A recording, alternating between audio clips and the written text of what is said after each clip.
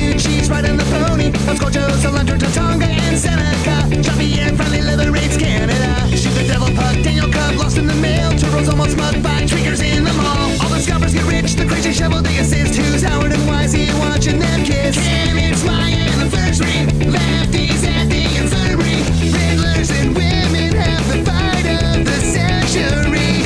Kicked out of the Zanzibar, the MHL this week. Jean-Pierre makes Angola kind of reek. Sinola prodigy queen, Omara driving machine. Jean-Pierre loves the famous Sarnia team. This is the MHL, potting in the corner.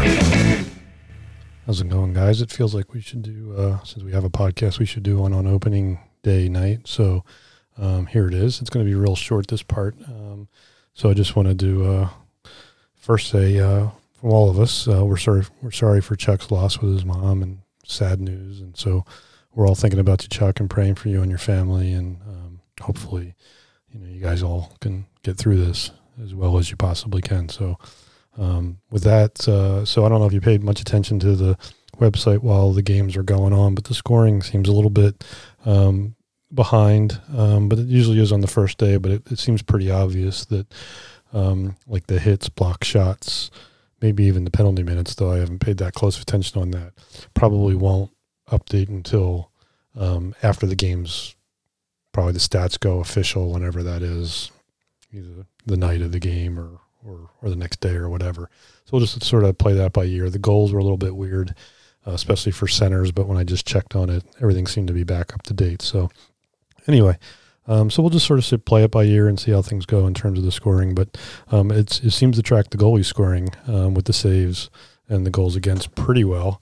Though I did notice on, I don't know who has him, but Tristan Jarry was at negative 1.1. He had 6 goals against, which is negative 3 and 19 saves. I can't do the math. That's probably about 1.1 now I think about it. So anyway, that seems to track pretty well, other than the wins and losses, which will come in late. So I think it'll be pretty easy to follow along, other than those hits, block shots, penalty minutes, or penalties rather. But anyway, it's kind of fun. So the real thrust of the podcast, I'm going to cut this one short here. Other than I'm going to tack on, I did a city podcast last week with the president of business operations for the San Diego Gulls. And so while he's not in the hockey, well, he's in the hockey operations, but he's not on the team side of it in terms of players and that sort of stuff.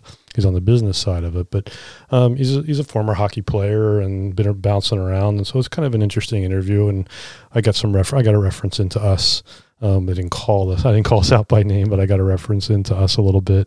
So we got a little bit of hockey, but I had to keep it focused as a city podcast, not as a hockey podcast. So I had to balance that out. But anyway, so I'm going to tack that on here after I'm done here in a few seconds, and hope you guys enjoy it. And hey, cheers to the start of the season. See ya.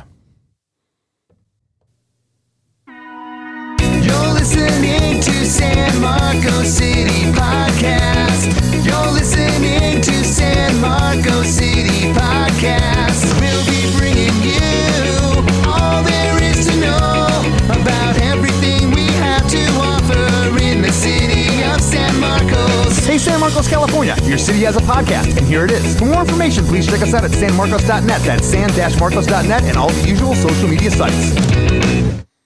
Hi, this is Jack Griffin, City Manager here at the City of San Marcos. Welcome to the latest installment of the San Marcos City Podcast. Hope everyone had a happy and safe New Year and is ready to get 2021 started, and hopefully it'll improve quickly as we move through the calendar. We all find our lives back to where we'd like them to be.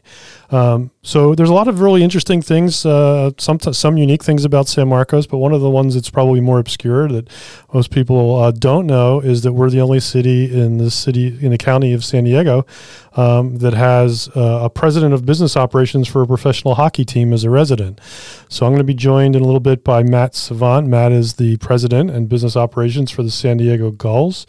So I should sort of do full disclosure. I'm an East Coast guy and a hockey guy, and so I've been a season ticket holder since the Gulls came back in 2016, I think it was. found out that Matt lived in San Marcos, and so when we started when the podcast started, I was like, I'd really be interested to have Matt come on and talk a little bit about what it's like to be in the front office, the executive office of a professional sports team, especially at this time where obviously it's got to be just like any other business, and maybe in different ways. Professional sports and what have you have been, impacted with the pandemic. As we do this in the first week of January, the American Hockey League, which is what the San Diego Gulls play in, announced about a week or so ago that they would be coming back to play. Their season will start the first week of February. They won't have any fans, at least in the beginning. Certainly here, whether there's fans in other buildings and other places in the country, I guess remains to be seen. And then whether as the vaccines hopefully roll out into the public, and whether by the end of the season there can be some level of spectatorship, would be great. So anyway, I just thought it would be really great to have Matt on, have him talk a little bit about what it's like to do that for a living, what the challenges are, what it's like to just sort of be in the professional hockey world in Southern California. So hopefully you find it interesting. If you're not familiar with it, with what the Gulls are, so they, like I said, they play in the American Hockey League, which is essentially the principal minor league that feeds into the National Hockey League, which is obviously the major hockey league, I think not just in the country, but in the world.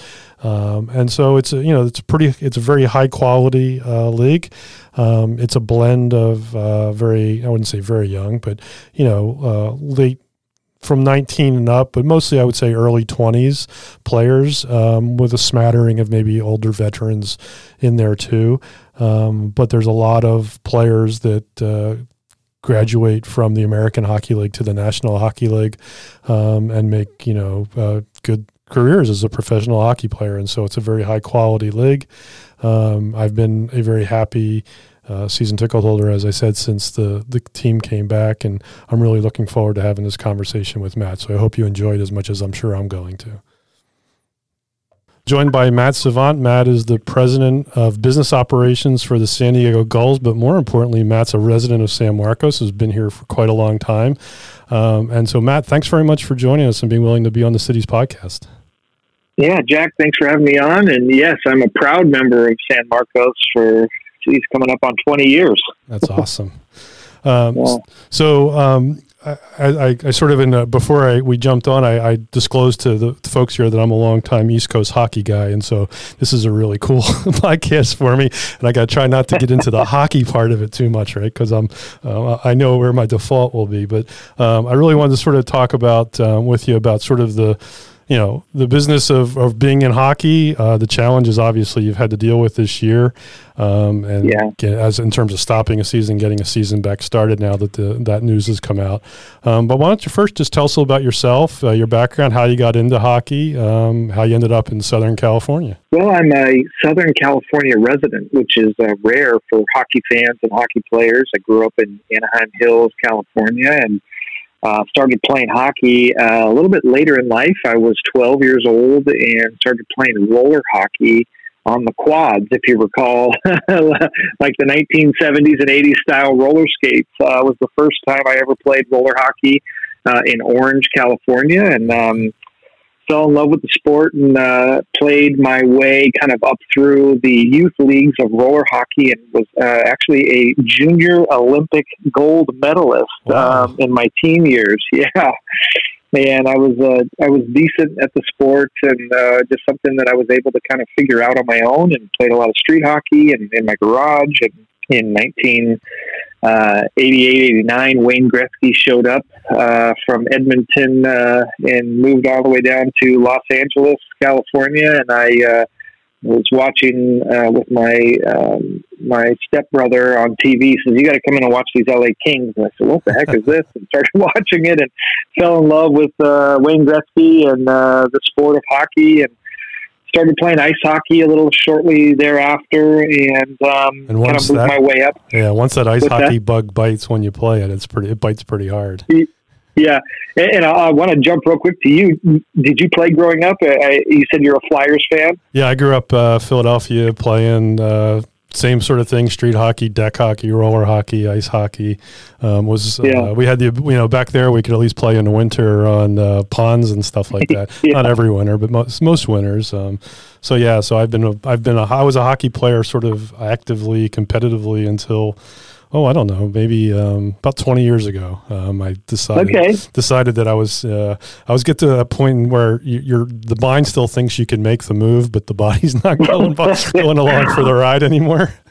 That's been happening to me for a couple of decades now, Jack. Yeah. Where I think I can make the move, and then something hurts. That's right. But anyway, I continued my playing career in California and played up and down the state and. Started playing in some more national tournaments and had the opportunity to send some tapes to a couple of schools and in college. And one of them was Bowling Green State University. Was able to go out and meet with the coach and skate with the team, and was really fortunate to get a chance to go play for them. I don't want to oversell it. I never played a game of varsity. I was a club hockey player, and I was on the practice squad for 3 years, and really an eye-opening experience. A kid from Southern California going to a Division I school. Yeah, Bowling Green's a serious program. Confidently taking the ice and realizing, wow, these guys are for real. But I had a great experience, great coaching, and really a great time. And ultimately met my wife at Bowling Green, and we moved back here after graduation, and I was a little bit wandering, looking for my hockey community, and wasn't able to land a job in the hockey industry. And I found a great opportunity at a advertising agency in Irvine, Young and Rubicam, and was working on some big accounts, Lincoln, Mercury, Mattel Toys, and I learned how to properly market a product and learn how to properly sell. A TV ad, a radio ad, how to build and produce proper advertising, which was a really great experience for me. I worked there for about 5 years, and then there was a girl that I worked with whose dad was at the time the president of the Mighty Ducks. Oh, okay. So, yeah, as you can imagine, I was, hey, what's going on? Right. How are things at the Ducks these days? And she and her now husband.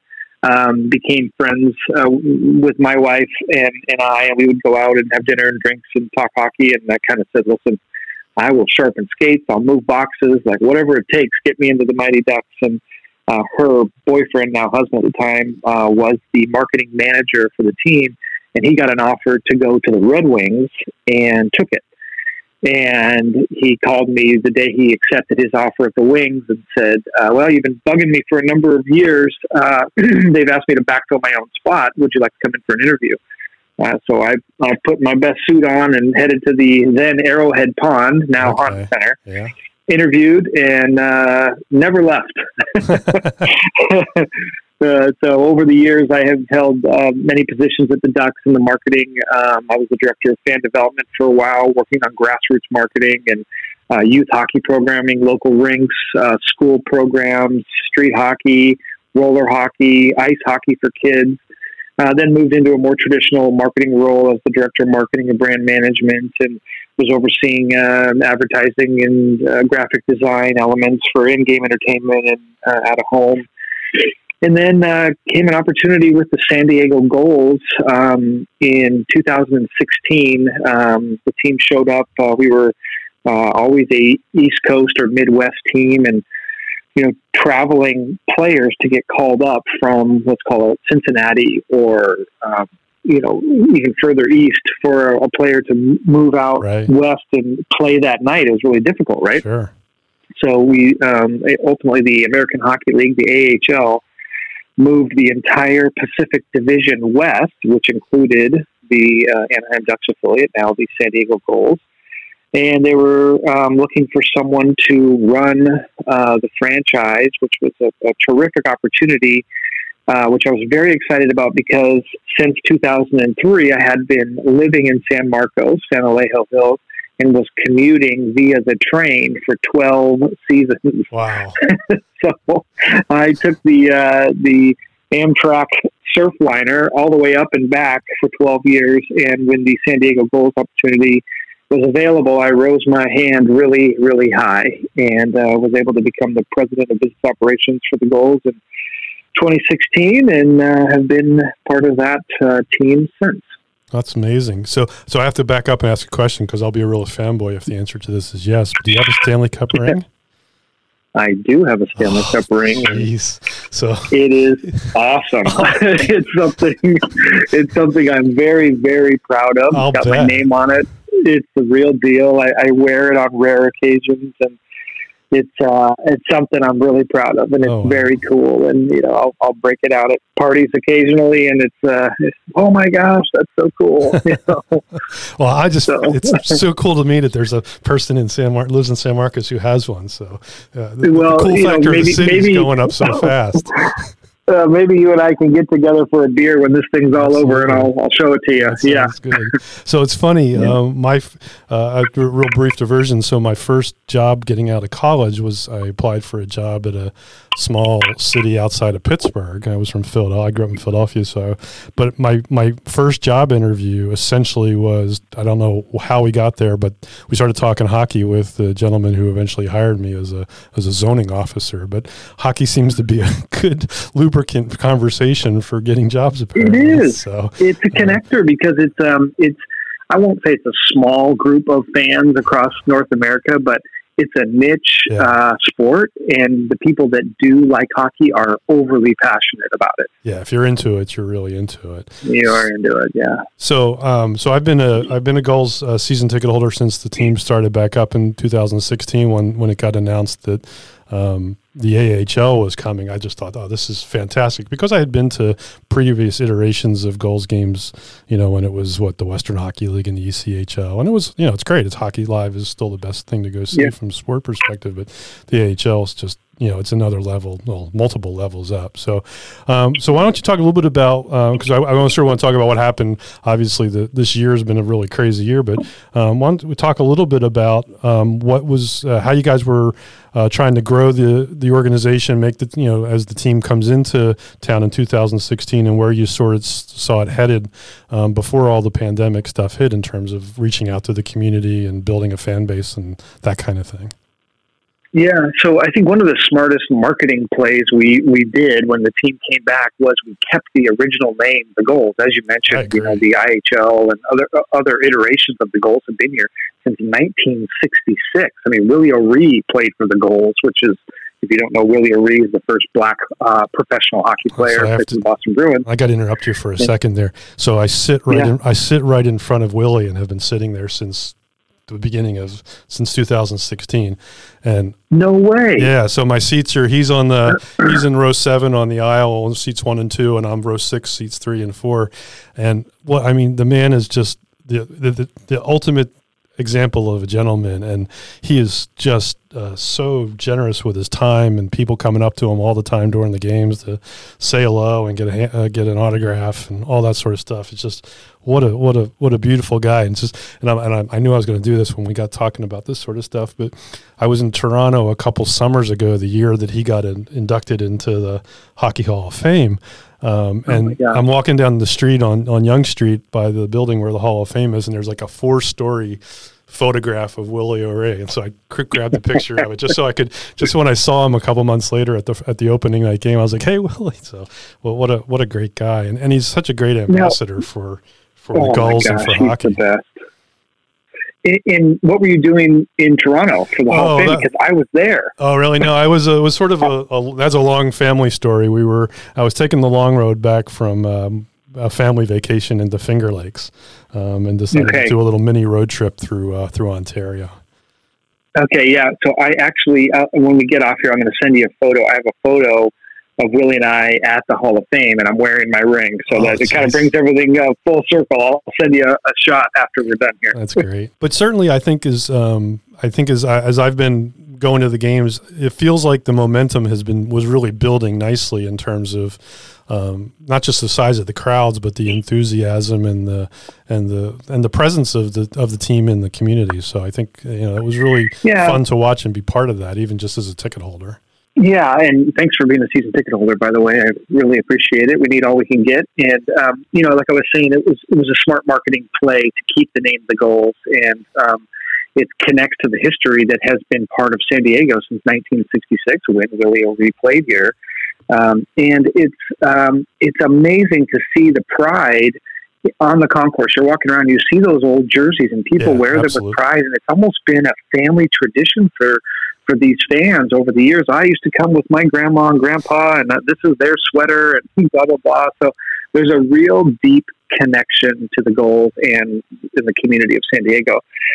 So what we really wanted to do was just highlight the successful history that the Goals have had and try to grow on it. And I'll diverge just a bit here to our ownership group. The owners of the Ducks and the Goals are Henry and Susan Samueli, and they're just great people, and they're very philanthropic, and their focus is to use the teams to do well, to do good, to do what's right in the community. And that's both in Anaheim with the Ducks and now San Diego with the Goals. And it's to give back. Really, they use the teams as a vehicle to give back. So they're really philanthropically minded, and that's their focus. So we do reading programs, school programs, street hockey programs, where we're donating equipment to thousands of kids to learn the sport, and giving Goals and Ducks prizes for reading a certain amount of minutes in the Reading is the Goal program. And then we're also doing, your traditional. We're working with Rady's Children's Hospital, and then up in Orange County, we're working with Chalk Hospital up there, which is a children's hospital. And we're working with the San Diego Food Bank, the San Diego Blood Bank. We just did a blood drive on January 2nd down in Mission Bay. And, it's really a focus to make hockey obviously the number one priority, but number 1A is giving back to the community and using our corporate partnerships division to help grow and donate money to all over San Diego. That's great. That's fantastic. So sort of transitioning. So we were in the midst of a season in March. The Goals were making a playoff push there at towards the tail end of the season when all this happened, and obviously the season got shut down when the pandemic hit, which I'm sure created, just like in all the businesses. Obviously, there's no business sector, well, hardly any business sectors that haven't been really significantly affected, mostly negatively. Yeah. So you had to shut the season down mid-season or towards the end of the season, and you probably didn't really have a good sense of what was going to happen through the summer. So what were some of the things that you tried to do through the summer and the fall to keep things moving forward? I know from a city perspective, we arrived at a point, I think, in June-ish, where we were all kind of, after March, April, and May and the lockdowns, it was like, we need to find ways to move forward, right? We treaded water for a while. We're seeing how this thing's going. But the only way we all sort of keep sanity going and we still feel like we're doing something is to move forward. And so what were some of the things that you guys tried to do in the summer and the fall to keep things moving forward while you were waiting for whatever news was going to come out about what was next? Yeah, like you mentioned, every business and every person has been dramatically impacted by this pandemic. And and I'll be selfish about the hockey. To your point, we were a good team. We were rolling, and we were on our way to another playoff berth. And if you're a fan of the Goals, we went deep the year before. We went to the Western Conference Finals and lost to Chicago, and we were poised to either match that or beat it and get to the Calder Cup final. So that's a selfish note of I'm frustrated because the team was so really good. Yeah. But then you get into the reality. Okay, so now this is happening. This is people are hurting. And the unknown for me was really tough because as a business leader, you're trying to think 2 steps ahead always, right? You want to know what's happening next month and the month after, and what can we do to be prepared to meet that head on. I never said the words "I don't know" as much as I did over the last 9 months. I just don't know what's going to happen. I don't know where we're going, and I don't like to say that. I try to have a good guess on most things, but this one I just didn't know. So, what we could control was how we help and how we give back. And so what we did is we turned our focus to what our one of our primary goals is to give back to the community. So we knew that our corporate partners, especially our restaurants that are independently owned. So we have several, I'll call them smaller one-off restaurants that are very important to us and important to the San Diego community, and they're hurting, right? They weren't having people dining in and eating and drinking at the restaurant. So we partnered with 4 or 5 of our independent restaurants, and we purchased through our foundation, we purchased food. We asked them to safely, individually box it up, and we delivered thousands of individually wrapped, safe meals to the frontline workers at the hospitals through our hospital partners. That's great. through Scripps and Sharp, Rady's, we were delivering breakfast, lunch, dinner for weeks. And this was through dollars that are generated from our fans. If you see the theme nights, if it's a Star Wars night or Pink in the Rink, we auction those jerseys off. And we auction game used pucks off and signed sticks. And so that money is sitting in our foundation for just this reason. And we took that money, we bought food from our partners to help them stay afloat, and we delivered them to the nurses and doctors and medical staff, janitors, everybody working at the hospitals were just working tirelessly, and frankly, they haven't stopped. That's right. And so we did that in the early days of the pandemic, and it was really well received and really successful, and in my opinion, really important. It was something where everybody was hurting, and it gave us an opportunity to use our fans' dollars to give back. Yeah, it was. I mean, it's so important, I think, to we did it as a city to try to find ways in the very beginning. I've talked about a lot on prior podcasts. The city put together what we called a business loan program back in March when it first happened. It was like, okay, we need to find a way to help all these businesses, at least as many as we can, until the world sort of figures out. And when I say the world, and our world is like the state and the federal government, is to come up with ways to provide some level of assistance to allow these incredibly important businesses to survive this. So we were really happy to do that. I know there's tons of organizations, whether it was chambers of commerce or you guys, and lots of other of the nonprofit side of the world, to try and find a way to help the businesses just sort of weather the storm. And unfortunately, the storms lasted a lot longer, I think, than we all anticipated. But that's really good. But so moving on, so about I would say 2 weeks ago or so, the AHL announced that when the season's going to start. So it's going to start in February, beginning of February. And the NHL is going to start next week, I think, next Wednesday. And not that I'm a hockey fan or anything, pay really close attention to Yes, stuff. You're correct. So Flyers play the Penguins the first night, so I'll be glued. Yeah. Your Broad Street Bullies will be taking on Sydney and his crew. Yep, that's correct. I'm in a fancy hockey league, and it's based in Pittsburgh, so I'm sure a couple of those guys will be listening. So they know how I feel. They know how I feel about Sidney Crosby. Great player, but never really appreciated his style. Anyway, he is a great player, man. So I think I read that the games are going to start. You're actually going to start playing in Irvine, so that the team can be combined with the Ducks and the protocols and all that sort of stuff. So what are the sort of things that you guys are going to try to do to keep the fan base engaged while the games are going on and occurring, obviously someplace else, and obviously when fans can't go to the games yet? As you mentioned, we are starting back up, and I'm so excited. I mean, you're a hockey fan, but I have missed it so much. And part of what I've missed is the fans and the people and the buzz and the community. It's like a family, right? And so I'm really sad we won't be able to be playing in front of fans, but I understand it. It's statewide, it's global wide. You got to keep people safe, so I understand. But we'll be back February. American Hockey League starts, and the NHL, as you mentioned, starts next week, and so training camps are going on now. And we have our goals training camp directly after the NHL training camp, which ends on I believe the 12th, because the first game is on the 13th.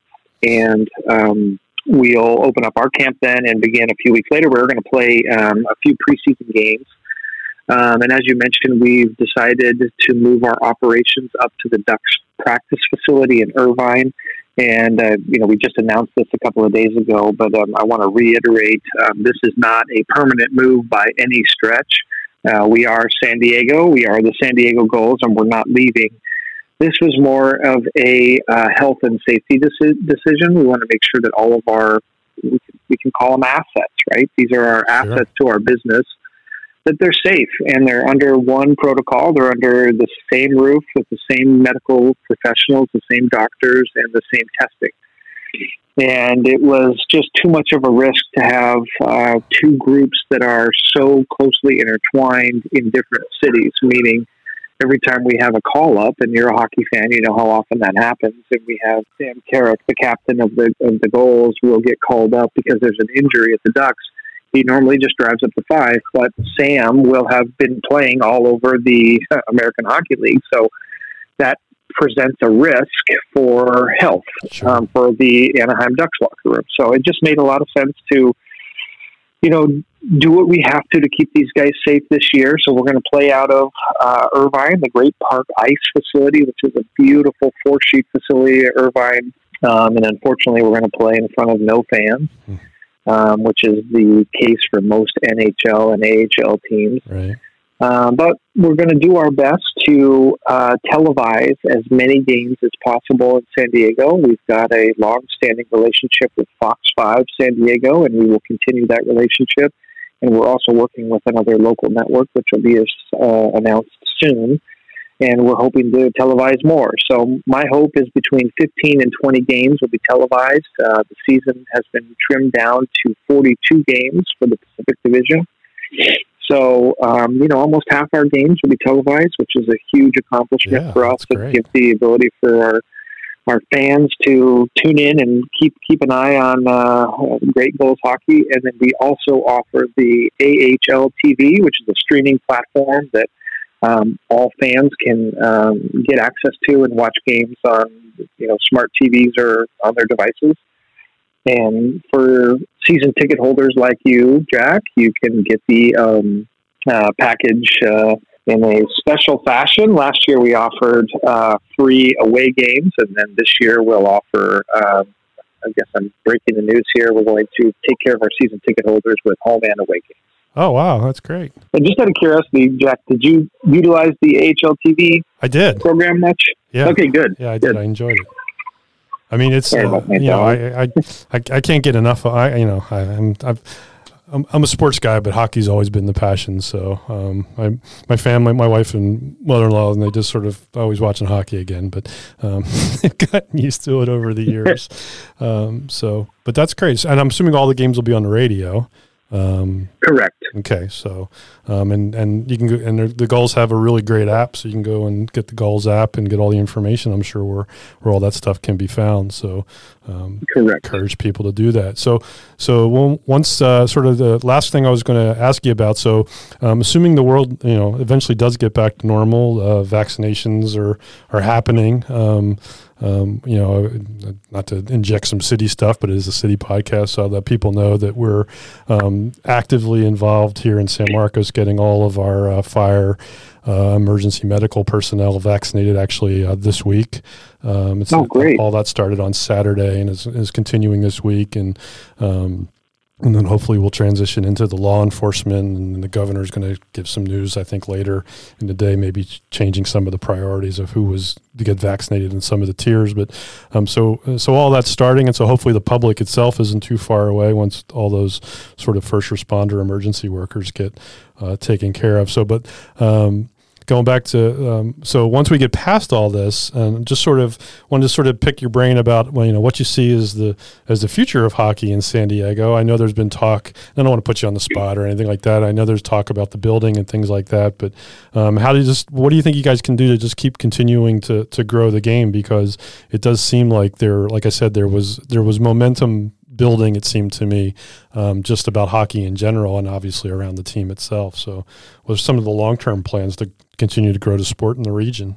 Yeah, and I'll say this very clearly. The primary long-term goal is to stay in San Diego. We want to be here. We're trying to avoid any concern of our great fans and season ticket holders that we would potentially go anywhere but San Diego. So I want to make that clear.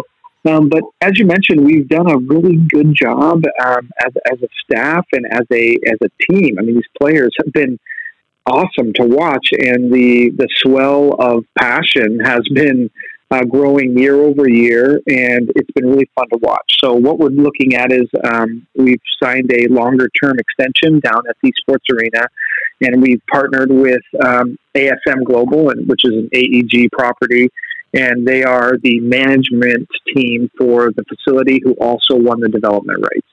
So there is a longer-term development plan in the works. I think it needs to be readdressed by the new mayor, which then would give it kind of more of a green light to begin development. But either a refurbished or a new sports arena is kind of in the plan. And so I anticipate that we'll, continue our partnership with them so that we'll continue playing in either the refurbished or the new arena. Either one would be great. As you know, it's an old barn, but it's got a lot of great memories, and it's been a great place. It's been a great place for us to play, and it's really an awesome facility to watch hockey. But if you're looking to grow the fan base and bring in a younger crowd and also kind of a more tech-savvy crowd, which most of our fans are, they're looking for some of the amenities, and they're looking for some of the finer touches. And I think there can be a marriage between the history of the building and a few technological advances to bring it a little more current. And then with that would be probably a more enjoyable experience overall for the longer term. And that's the plan. Well, that sounds great. The building's, it's an interesting building. I grew up going to the Spectrum in Philadelphia, and so the sports arena feels like just a small, sort of a smaller version of that, but the sight lines are pretty cool, and the sound is good. So yeah, it's got, hockey people, we always talk about, we refer to them as barns, and so that was a little inside hockey thing. Sorry. No, it's great. It's I don't get to do this very often out here. So, but yeah, so we all love those sort of old barns. I was at a game in Windsor, Ontario. I don't know, 10 years ago. The guys we used to go every year to try to go up for a weekend up to a Ontario Junior League game, and the old Windsor barn was I don't know, the building was probably built in the 20s or the 30s, just fantastic. I mean, it had no amenities whatsoever, but it was just a fantastic place to watch a game. Well, Matt, thanks very much. I really do appreciate you giving us the time, and best of luck to you and the Gulls going forward. Good luck in the season. Hopefully, not only is it a safe season, but it's a successful season for the team and for the players, and and especially for I'm not all for all of them, but obviously there's some pretty exciting young talent that's coming into the organization, and it's a good future for both the Gulls and the Ducks. So I just wanted to say thanks very much once again for being willing to give us some time, and best of luck. Absolutely, yes, and thank you for shining a spotlight on the San Diego Gulls. We really appreciate it, and I will send you that photo of me and Willie at the Hall of Fame, and I will come by and see you. If you sit right in front of Willie, I'll know exactly where you are, because I come by and say hello to him most games, so I'll tap you on the shoulder. All right, sounds good. Hey, and tell former Flyer Gulls coach Kevin Danini's got a big fan here in San Marcos too. So okay, I will. I absolutely will. All right, thanks very much, Matt. All right, take care. Talk to you. Bye. Right, bye. Thanks again to Matt Savant, the President of Business Operations for the San Diego Gulls, for joining us. Hopefully you thought that was an interesting conversation. I certainly did. I tried not to get too wonky on the hockey stuff, but it was a real temptation. I think I kind of avoided it for the most part. Anyway, so thanks for joining us again. If you haven't subscribed, please do. Tell a friend we're doing it. Now that we're out beyond the holiday season, we'll try to ramp the frequency of the podcast back up. You can always email us at podcast@san-marcos.net if you have any suggestions or comments. Just look forward to furthering the conversation about San Marcos down the road. Thanks.